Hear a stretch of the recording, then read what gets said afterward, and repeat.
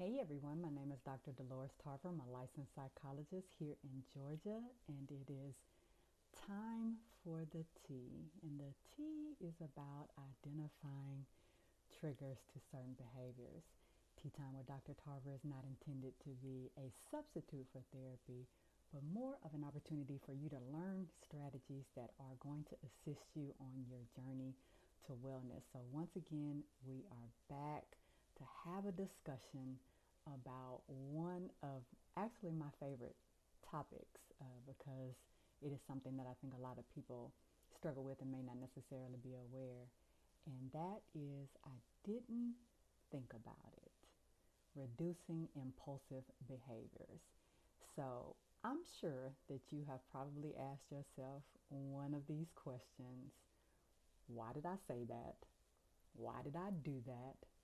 Why did I send that? Why did I eat that?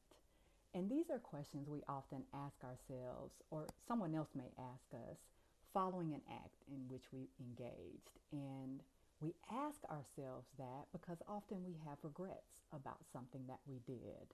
We don't always know why we engaged in the behavior, and so it makes us feel powerless to change. But on some level, we see this is a problem, and I really probably need to get a handle on that. So let's get into it. Impulsivity, what exactly is that? I know a lot of times we think about impulsivity when it comes to attention deficit disorders. We think about that impulsive kid that has a hard time being able to stop from intruding on others' conversations, or he's taking things from his siblings, or she's butting into conversations. But there are a lot of different ways in which we experience impulsivity, and they don't necessarily have to be in relation to a disorder, though we'll talk a little bit about some of the ways that those things work together as well.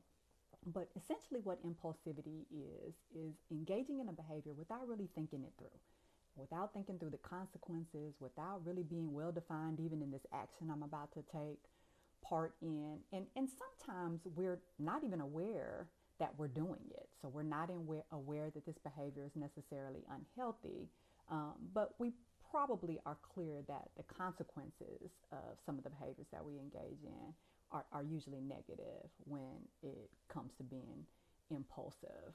When we are in a place where we are making good decisions, we think through things in a more comprehensive way. And some of you probably have rubrics by which you make decisions. Okay, so why am I doing this? What's the pros and cons, if you will? What's the purpose of this? Is there something underneath this behavior that I need to potentially explore before going through with this? Do I need to take a moment, sit and think before I actually make this decision? We frequently do that with car purchases, large things like that we're thinking about, major decisions about moving or jobs. We often sit and we think more comprehensively about that, but not when we're actually in that impulsive space. That's when we can make those impulse buys or those impulse job changes. You may know some people who constantly switch jobs, and they'll quit a job, or they're constantly starting new endeavors, and you're like, well, what are you doing now? Beekeeping? And wondering how is it that they got there, right?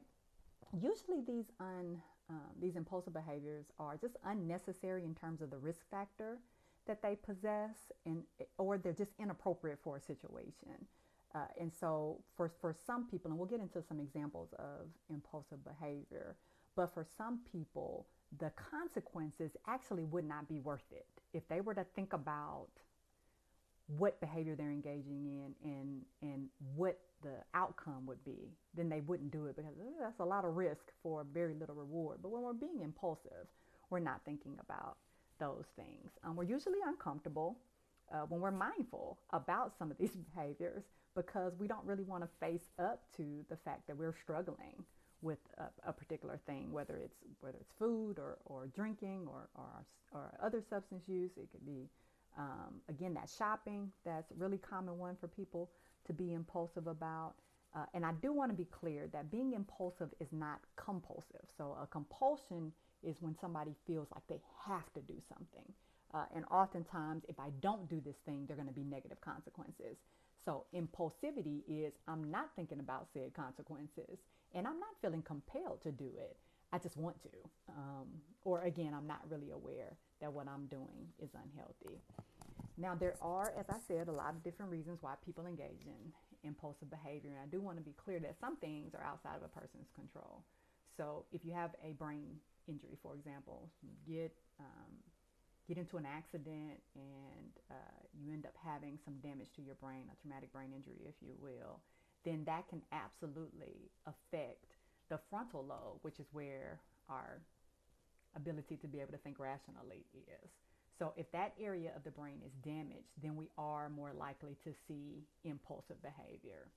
We know that some of the degenerative diseases like Alzheimer's or dementias can also affect that frontal lobe and can affect a person's moods, and people can tend to be more impulsive when something like that happens. There are several of our disorders that there's more likely to be impulsivity with. Bipolar disorder is one of them. We'll see the excessive spending and the impulsive sexual activity in the bipolar disorder, as well as borderline personality disorder. And then we'll see on the antisocial personality disorder end people who just don't have regard for standards, morals, values of society, and so they really don't care about the rules and boundaries, and so they're acting in those ways impulsively.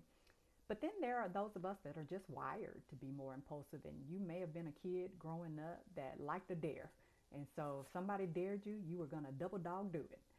But you also may have been a person who liked to take those risks, get that adrenaline rush, and you might have liked to do stunts. You might have been a person who had motorcycles and four-wheelers and you were constantly doing tricks, or your bicycle and falling all over the place and broken arms and legs and all kinds of things, but you liked that rush.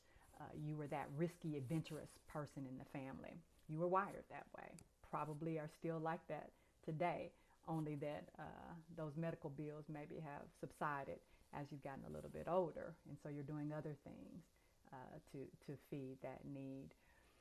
Sometimes we're just so depressed, honestly, that we just want to feel something, and so you get a little bit of a dopamine rush when you do something impulsive. So you're out here having sex with this random stranger that you just met, or you know you have this diagnosis of diabetes and you're not supposed to eat that piece of chocolate cake, but oh, it's going to feel so good when I sneak and get it.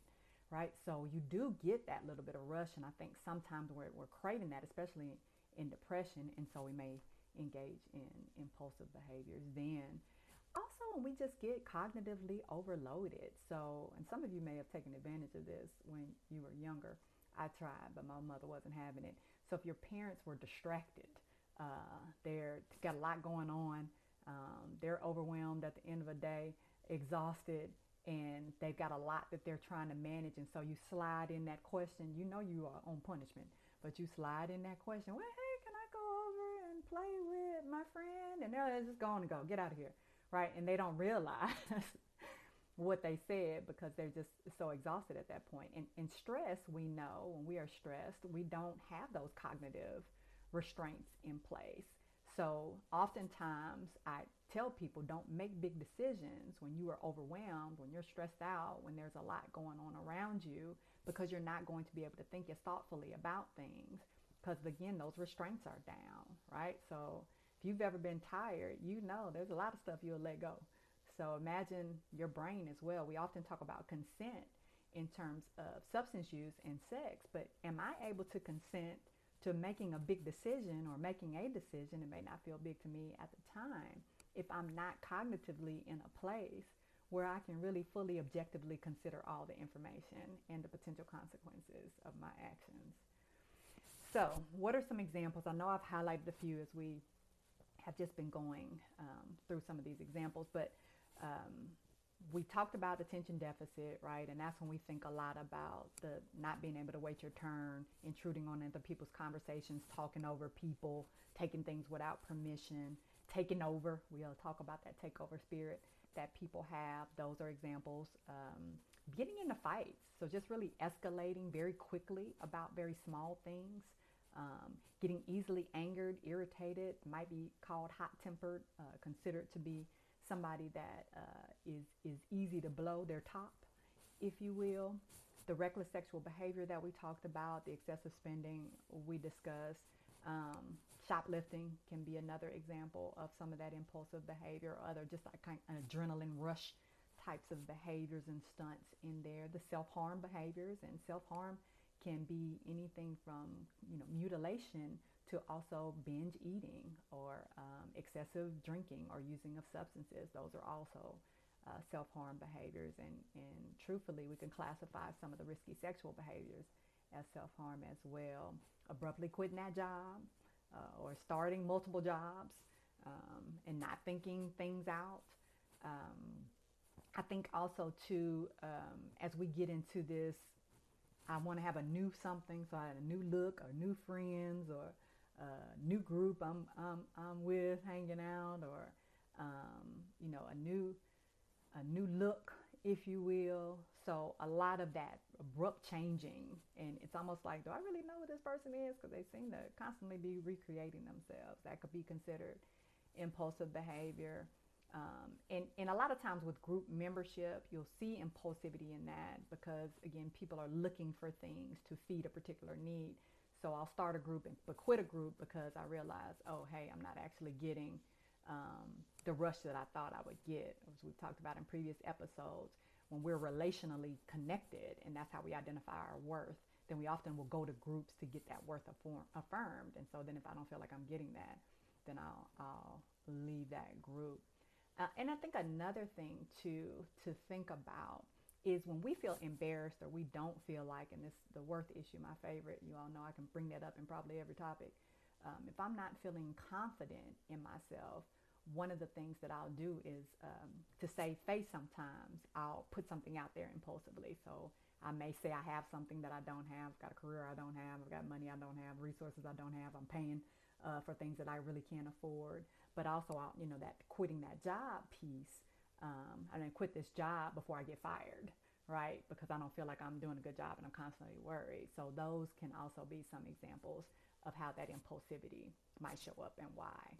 So how do we get control back over impulsive behavior? And the whole hallmark, my words together, hallmark of impulsive behaviors is not something that's well thought through. So as we're regaining control, one of the things that we want to do is be able to be more thoughtful. So one of the best ways to combat impulsivity is to be able to actually be cognitively present, mindful, if you will, wise mind. And thinking before we act. And so I know that you all probably were told that growing up. That stands true. Thinking before we speak, thinking before we do are two of the best ways to be able to get a hold of that impulsivity. So I'm a visual person, and I do think it's helpful to write things down because often when we write things down, it gives us a bit of accountability. So for example, if someone is telling me about some behaviors that they see, I don't see them as a problem, maybe I need to write it down. So the ABC model, you may have heard this if you ever took an intro to psychology class, or you've ever worked in a place that had any kind of behavioral modification resources in place. The ABC model, or you may have heard the term chain analysis, which essentially just looks at the antecedent, what happened before, what were the triggers, what caused this, the B being that behavior and the C being those consequences. Right? So what happened before? What was I feeling, thinking, doing before I engaged in this particular behavior?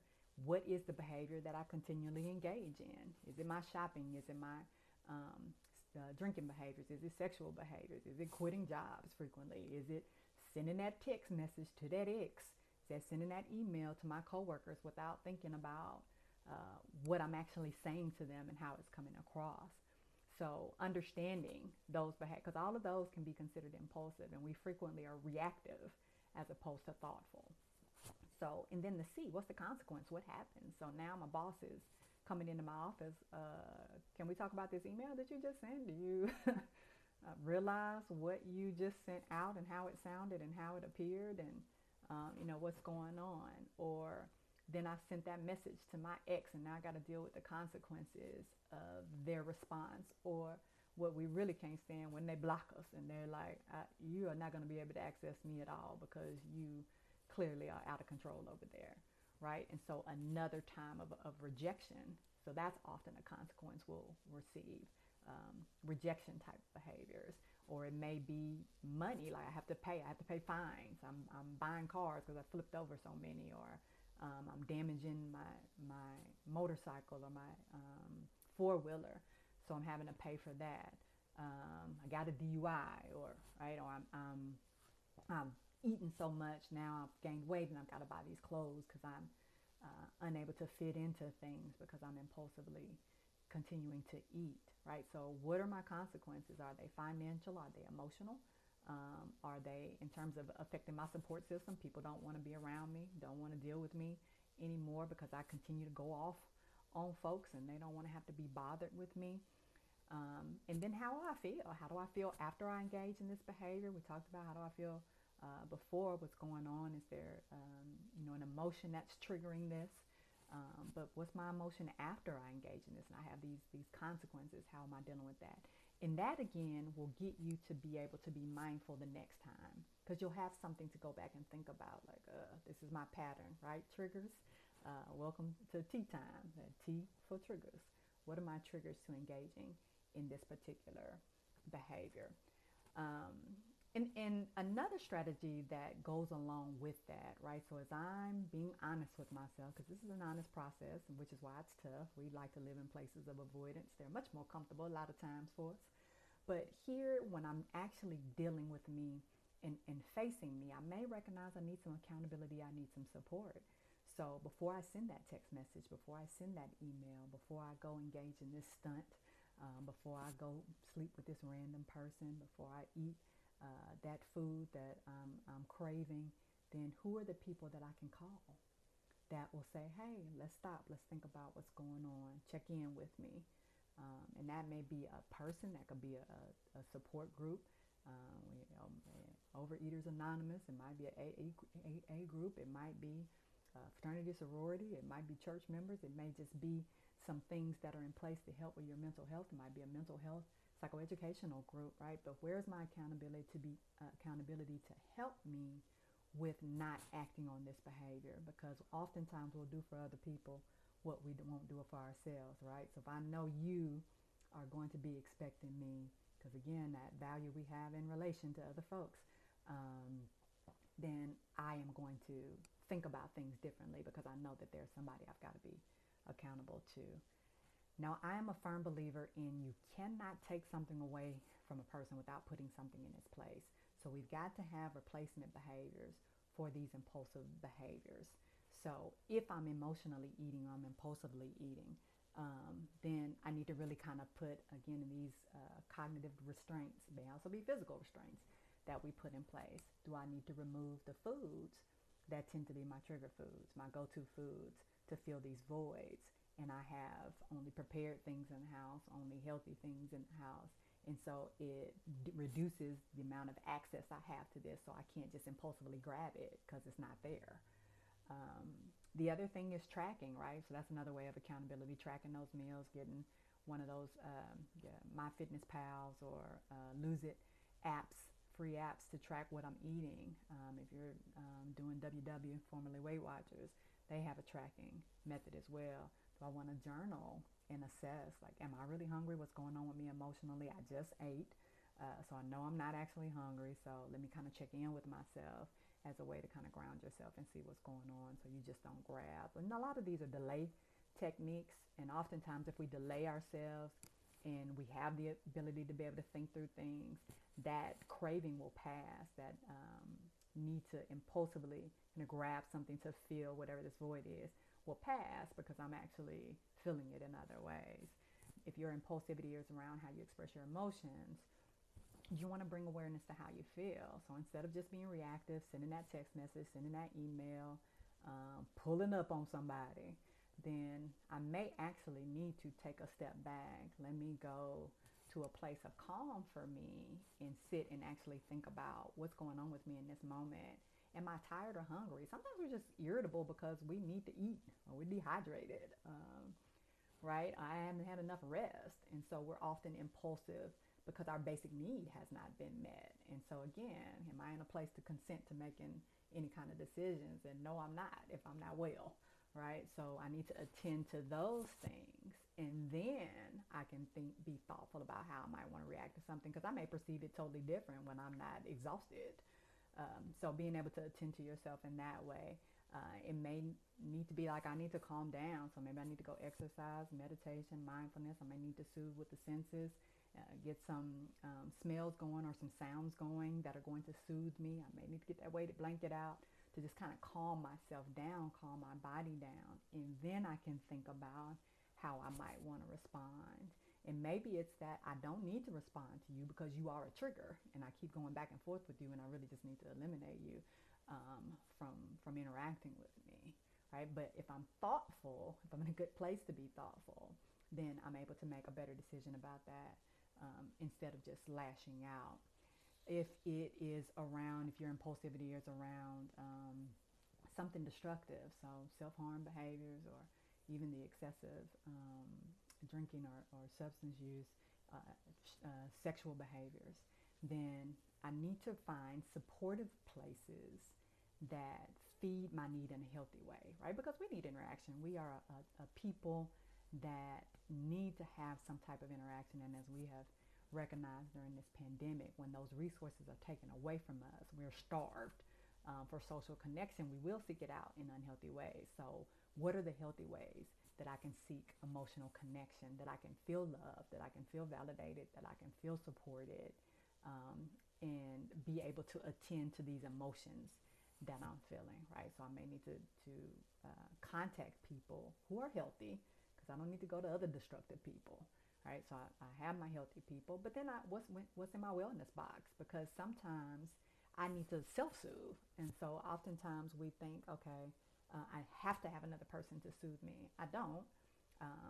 Not all the time. And sometimes people may not be available. We also don't want to get to a point where we're so dependent on other folks to soothe us that we don't learn how to soothe ourselves. So what's in my wellness box of activities? What do I have in here that I can use to soothe myself? Is it coloring? Is it a favorite movie? Is it, again, music or aromatherapy? Is it a warm shower or bath? Things that are going to relax and recharge and regenerate me, right? So I need to create those things ahead of time. And this, again, decreases impulsivity because I'm planning. Planning is going to help us not be impulsive. If I know that I'm going to get overwhelmed, and yes, you are going to get overwhelmed. May not be every day, might come infrequently, but it might come frequently. But as I have this wellness box, no matter when it comes, I have some resources to utilize.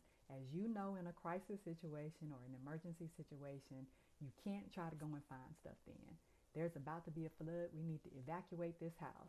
I cannot be trying to go around all these places and grab stuff. I need to already have a kit ready to go. Hey, here's our ID. Here's our personal information that we need. Here's our batteries, flashlights, all of whatever, already in these packs. American Red Cross talks about setting up your kids to have those pillowcases with that stuff in it. So in case of emergency, they're ready to go. That's our wellness kit. What do I have in case of emergency? So I'm ready to go, right? So that will reduce your likelihood of being impulsive. Sometimes we just need to learn social skills. Like, why am I violating folks' boundaries all the time? Why am I up in people's houses, looking all through their house and all in their stuff, walking through here? Why do I feel entitled? Like, I don't need to wait in line. I'm tired of this. So I need to jump up and knock these folks out of the way and get up here so I can be attended to. I'm over here disrupting the whole, like, these folks haven't been waiting as long as I have. So I may need to learn some of those things. What's going on with my boundaries? And do I have an inability to be able to have boundaries for some reason? So there's skills I need, or and sometimes we just need medication. Like, there are some things that can help, especially if, again, there is a cognitive reason, so it's a brain injury or some other disorder that you're dealing with that's causing that. Do I need some medication that's going to be able to help me not be as impulsive, be able to utilize these skills better? Therapy, of course, can't go without saying therapy. Some of us are going to need therapy to help us reset my restraints, because if I've lost the ability to have my restraints in place. It might be hard for me on my own to get them back in place. So I need a coach, I need a therapist to be able to quarterback for me, if you will, being able to get those restraints back in place. I think we also have to understand, like, how does this behavior serve me? Every behavior serves a purpose. So what am I getting from this? What am I getting from this impulsive behavior? And are there other ways to get that need met without me having to have these negative consequences associated with this impulsive behavior? What are ways that decrease my stress? What are ways that keep these cognitive restraints in place when I'm overwhelmed and tired? What are things that I need to do to be able to make me less likely to react and be prepared to handle a situation better? And I am, again, very, very firm believer in do not make decisions when you are hungry, tired, emotionally overwhelmed, because those restraints aren't in place. So let me take care of me first and then make a decision. I guarantee you whatever decision needs to be made can wait until you rest and eat, and are able to take a breath before you make it. Okay? The secret to reducing impulsive behavior isn't a secret. It's just about us having healthy replacements in place and being able to make sure we have the restraints in place cognitively to make those good, sound decisions that are thoughtful about the consequences of our behaviors. Okay? So you all be well.